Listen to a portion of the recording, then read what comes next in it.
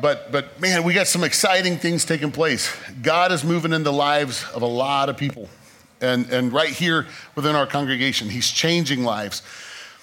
Folks are learning to make him Lord of their life. It's not, it's within church, we almost, for decades, have treated it like a factory. Hey, let's get people in, have them recite the sinner's prayer with us, and we can put a notch and say, hey, we had X many people make confessions of Christ all year long, and we go, yay, look at this number. But we don't really spend a lot of time teaching people how to really, truly make him Lord. When Jesus said that you don't build a tower without first counting the cost. You got to figure out what kind of supplies you've got to buy and purchase and how much it's going to cost to build this tower. Otherwise, you'll get halfway through and you don't have what you need to build it, and then you're going to look kind of ridiculous in front of people.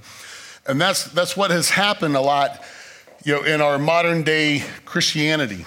We get consumed with numbers. Ooh, we got X number of people that gave their life to the Lord at this crusade or at this service or this camp or whatever. And without really letting people know, hey, before you make this decision, you have to count the cost. And that's what Jesus was trying to teach. And the cost is, when it comes to giving your heart to the Lord, the cost is everything. That's what it means to make him Lord of your life. You are making him complete boss of your life. That means every part of your life runs through him. And sometimes in our flesh, we want to go this way in life. And he said, no, go this way. But I don't want to go that way.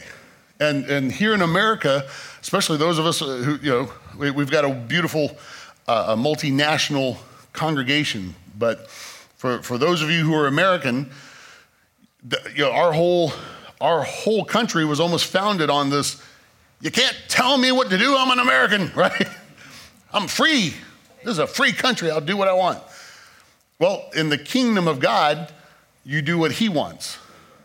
You don't do what the preacher wants. You don't do what the saints want. You do what he wants.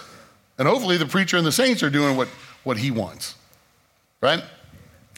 That's part of being in the kingdom of God. The kingdom of God is not talking about heaven, the kingdom of heaven. The kingdom of heaven is right here amongst us. It's not just talking about the sweet by and by, where we go when we pass away. We have an eternal abode with him, and I've got a lot of loved ones.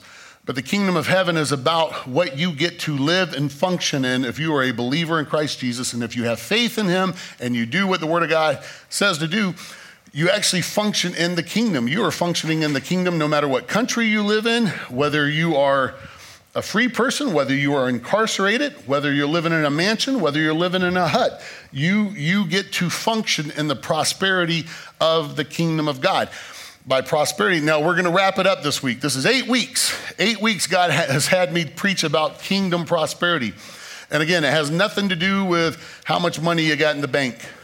You can have $2 in the bank, and you can still be prospering in the kingdom. And the kingdom of God is not about how much you have. It's about how much you don't need. And here's the secret. In God, is there any lack? No. That means that you live in a kingdom, you live for a king who says, I will provide you with all you need. I will provide all your needs according to my riches and glory in Christ Jesus. That's a promise.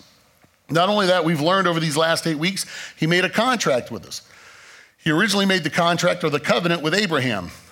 When Christ died, was buried, and rose again, he set the new contract for all of us that grafts us into the original old contract with Abraham. And that contract, in a nutshell, was if you will trust me and do what I tell you to do, I'll take care of everything for you.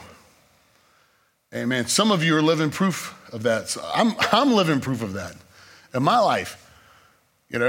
When you face losing everything, and God says, okay, you're going to leave with me. You've got everything. You haven't lost one thing. You've got me. You got everything. That's powerful. And that's how the Lord functions. The Lord will provide every need. Doesn't mean he's going to provide $5 million in the bank if you believe in him and trust in him.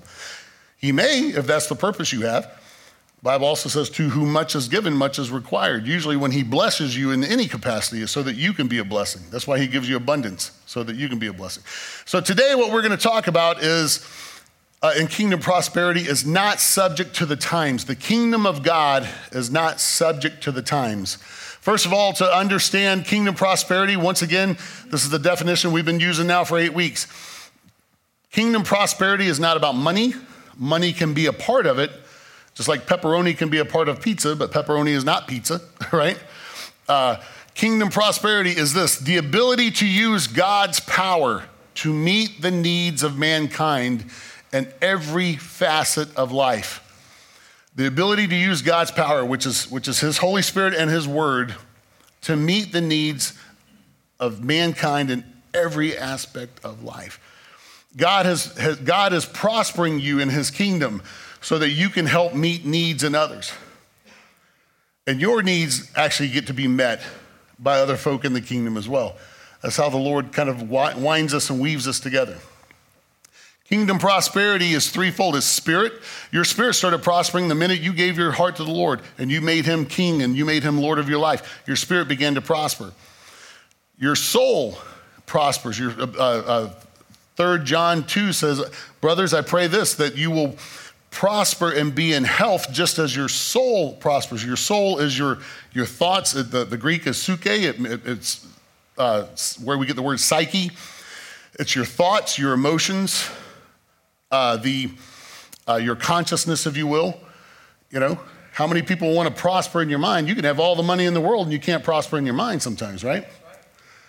So man, if the Bible says as a man thinks, so is he. If you're not thinking right, you're not going to be right. But you can prosper in your soul and prosper in your body. There is divine healing still available for you today, divine health available for you today. And so there's 3 areas of prosperity within the kingdom: spirit, soul, body. This is all just kind of review. So let's talk about this. We are not subject to the times. In the kingdom of God, it doesn't matter what the world does. It doesn't matter what Wall Street says. It doesn't matter what the stock market is doing. It doesn't matter which administration is in charge of which country. It doesn't matter what legislation is being passed, whether you like it or not. It has no bearing in the kingdom of God. It doesn't matter what social pressures are put on a society. If society wants to say this is now no longer wrong, it's right. If the Bible calls it wrong, it's still wrong. But the kingdom of God is not subject to the times. So we don't have to panic. We don't have to get enraged and angry just because the world goes one way. It has nothing to do with the kingdom of God. Right? The kingdom of God is only subject to one thing, and that's the word of God. And the word of God remains yesterday, today, and forever. The word of God is the most real thing on the planet. It's more real than what we see, feel, hear, experience, encounter. So the kingdom of God is not subject to the times. So there's no need for Christians to freak out just because, oh man, inflation. What are we going to do about inflation? What does that have to do with the kingdom of God? His economy has nothing to do with the world. Oh, this group is getting more political clout and changing. What does that have to do with the kingdom of God? We want to get upset because the world acts like the world. Well, guess what? We acted like the world until the Holy Spirit got a hold of us and empowered us not to act like the world anymore. You know, the world's going to act like the world until they're filled with the Holy Spirit as well, until they make Jesus Lord of their life as well, right? The kingdom of heaven is not subject to anything that goes on in the world. And that's the joy that we get to live in. Say, oh man, they're going up on taxes again. Well, if God knows what your needs are, he's going to provide for you. What about inflation? If God knows what your needs are, he's going to provide for you. So don't feel like the goings on of government, of society, or this planet has any bearing on you if you are a child of God. He's the only one that impacts your life. Matter of fact, this is scripture. Psalm 31:15 says this. David said this: my times are in your hands. My times are not dictated by the world, but my times are in your hands. Deliver me from the hands of my foes and those who pursue me and persecute me. Well, that's part of the covenant. Jesus said, I will bless those, or God told Abraham, I will bless those that bless you. I will curse those that curse you. And we're grafted into that covenant, right? So let's talk about this. This is a great example of this. Same circumstances, different outcomes. We're about to talk about this. Is found in Jeremiah. We see two different people, same set of circumstance, different outcomes, right? Here we go. Because all craziness can break out in life. It doesn't matter if you're a child of God or if you're the worst sinner on the planet. You're going to go through stuff. That's just the way life is. But here's same circumstance, different outcome. Jeremiah 17:5-8 says this. This is what the Lord says. So Jeremiah's not saying it. The preacher ain't saying it. God's saying it. This is what the Lord says. Cursed are those who put their trust in mere humans. So you're bringing yourself under the curse of the law, the curse of Adam and Eve. If you put your trust in everything that goes on in this world, man's system, man's abilities, and those who rely on human strength and turn their hearts away from the Lord, they are stunted shrubs in the desert. So these people are having to deal with desert-like conditions, dry, hot, weary conditions, and they're like shriveled up or stunted shrubs with no hope for the future. They will live in the barren wilderness in an uninhabited, salty land. So those who just put their trust in mere humans or things, systems created by mankind, they become, you just become shriveled up. You're having to go through some hot conditions. You're having to go through some furnace-like temperatures, and you just don't have any hope. You're barren. You're shriveled up. You're not producing anything, ultimately, in life. Verse 7, though, but blessed are those who trust in the Lord and have made the Lord their hope and confidence. The word confidence is another word for faith. So blessed is the Lord, blessed are those who trust God, who are willing to do what he says. Look what they're going to be like. They're like trees planted along a riverbank. Now, if you're a tree and you get real estate, somehow or another, the seed that you came from gets dropped near a river or near a lake, man, you've hit the jackpot as a tree. Because it doesn't matter what the temperature is. It doesn't matter how much rainfall comes around. As long as you're near a body of water, you've got plenty of supply. You ain't going to have to worry about it, right? And so he's like, hey, if you trust in the Lord, if you trust in me, you're going to be like one of these trees planted along the riverbank with roots that reach deep into the water. Such trees are not bothered by the heat. Now, these trees are going to have to go through heat just like the shrubs up there, but they're not bothered by the heat or worried by long months of drought. So these trees are having to go through the same conditions at times as the shrubs originally mentioned. But because these trees have trusted the Lord, they've got an endless supply. It doesn't matter how many days go by without rain. They're planted by a source that doesn't come from the clouds. Hey, I got my river right here. Said that it doesn't matter what the temperature is. I'm not bothered by it. I know it's getting hot. It's going to be all right. I'm all right. And then it goes on, such trees are not bothered by the heat or worried by the long months of drought. Their leaves stay green. So that means that they're full of life. And they never stop producing fruit. Say, well, it hadn't rained in 3 months. This tree's still producing fruit. It's not worried about what drops out of the sky. It's got its source right beside it. That's the model of the kingdom of God. It's two different people, same set of circumstances. We're all going to go through trouble. We're all going to go through, at times, hell on earth. It's just part of life. There's going to be things that test you, that push you to your limits. But if you put your trust in God and live in the kingdom of God, which is a state of mind, a state of spirit, a state of faith, that I don't like what I'm going through, but it's going to be all right because I am planted in you, Christ, and you are my river that my roots are connected to. I don't have to depend on my job. I don't have to depend on folks liking me. I don't have to depend on a family structure. I don't have to depend on anything else. All I have to do is trust you, and I know everything is gonna be all right. So it doesn't matter if the heat cranks up. It doesn't matter if the pressure's put on me. I'm gonna make sure I am okay because you are taking care of me. My leaves are still green, and I will keep bearing fruit. You can be prosperous right in the middle of the drought. But if you put your trust, I don't know what I'm gonna do. My retirement's not looking good. I don't know what I'm gonna do. The stocks I've invested in have dropped. I don't know what I'm gonna do. Half my family's not talking to me anymore. I don't know what I'm gonna do. I'm running out of this. I'm running out of that. I've lost my job. What am I gonna do? Well, guess what? God's gonna provide. Stick with it. Stick with him. That's two different people, same set of circumstances. God's promises are not deterred by our circumstances. It doesn't make his promises any less real. It doesn't make the kingdom of heaven. In the kingdom of heaven, there is no lack. What if I lose my house? Well, no, that's not a fun set of circumstances. But he'll make sure you got a house. Maybe it's not the one you're in.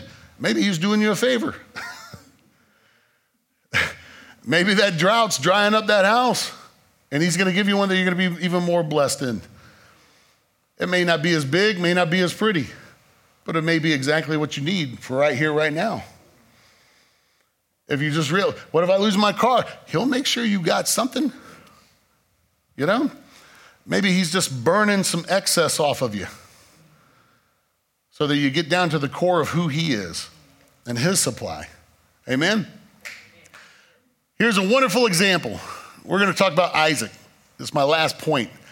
I preached long the last 2 weeks. I'm gonna let y'all out. I don't want y'all to stop liking me. All right, Isaac had settled in the land of the Philistines, in the land of Gerar. There was a great famine. Everybody was booking it to Egypt because Egypt, you had the Nile River, and Egypt had supplies. They would have storehouses of supplies. Egypt was kind of the focal point and the center of the known world at that time, of civilization. So folks are like, let me go to Egypt because they got the stuff we need. We can't plant and grow our own crops because there's a drought. We don't have water. We can't grow anything. So we don't have wheat, barley, grains, all that good stuff. Our livestock needs stuff. We're gonna have to go to Egypt and purchase it all. But God tells Isaac, nope, don't you do that. You trust me. Here's the account. Genesis 26. A severe famine now struck the land, as had happened before in Abraham's time. So Isaac moved to Gerar, where Abimelech, king of the Philistines, lived. The Lord appeared to Isaac and said, check this out. Now, who was Isaac's dad? Abraham. Who did God make the original contract with? Abraham. Abraham was faithful, and God said, hey, I'll keep it rolling through all your children. So he restates the contract here to Isaac. Same contract. Do not go down to Egypt, but do as I tell you. Live here as a foreigner in this land. Now he's telling him, do what I tell you. Stay here. Even though you don't belong here, you're a foreigner. Stay here and don't go to Egypt.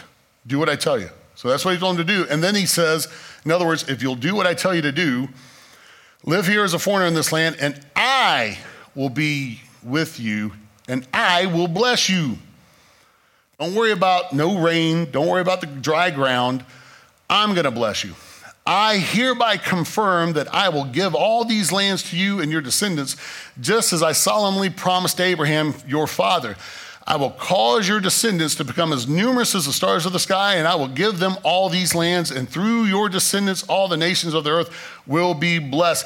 Well, his descendants are going to have to be blessed if they're going to be able to be a blessing to others, right? So everything he's talking about is exactly what he told Abraham too, right? So he's restating that contract. If you do what I tell you to do and trust me, I'll do all this for you. And he goes on to say, I will do this because Abraham listened to me and obeyed all my requirements, commands, decrees, and instructions. So what did Isaac do? So Isaac stayed in Gerar. So he obeyed the Lord. He did what the Lord told him to do. He obeyed the word of God. He trusted God, and he obeyed the word of the Lord. All right, I'm going to trust you. There's a drought. You want me to stay here? Number one, I'm a foreigner. I'm an alien. in a land that's not getting any rain. Go out there and look at my yard, God. There's cracks all in it. My cow fell in one, almost broke her foot the other day. You want me to stay here? Well, if I'm going to stay here, I'm going to have to plant. I'm going to have to try to grow something. I got to feed my livestock. I got to feed my family. But if you say it, I trust it. I will stay in Gerar. I'm not going to go to Egypt. I'm not going to depend on the Egyptians to sell me goods. I will, you said you would provide for me. I will trust you. In essence is what he's saying. So if you hop down in chapter 26, check out what happened.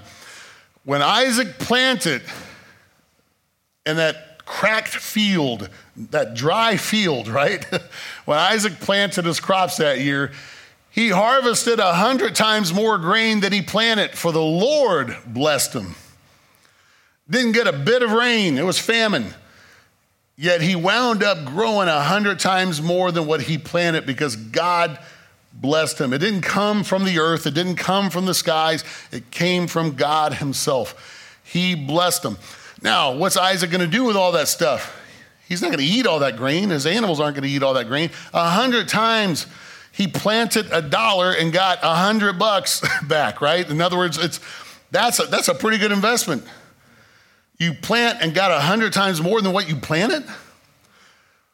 Well, he sold it. Now all of a sudden the people of Gerar don't even have to go to Egypt. He can be a blessing to them. So what are they going to do? Oh, we can buy it from Isaac. We don't have to go all the way down to Egypt. We'll just buy it from Isaac. Well, what happens? Because God blessed him, verse 13, he became a very rich man and his wealth continued to grow.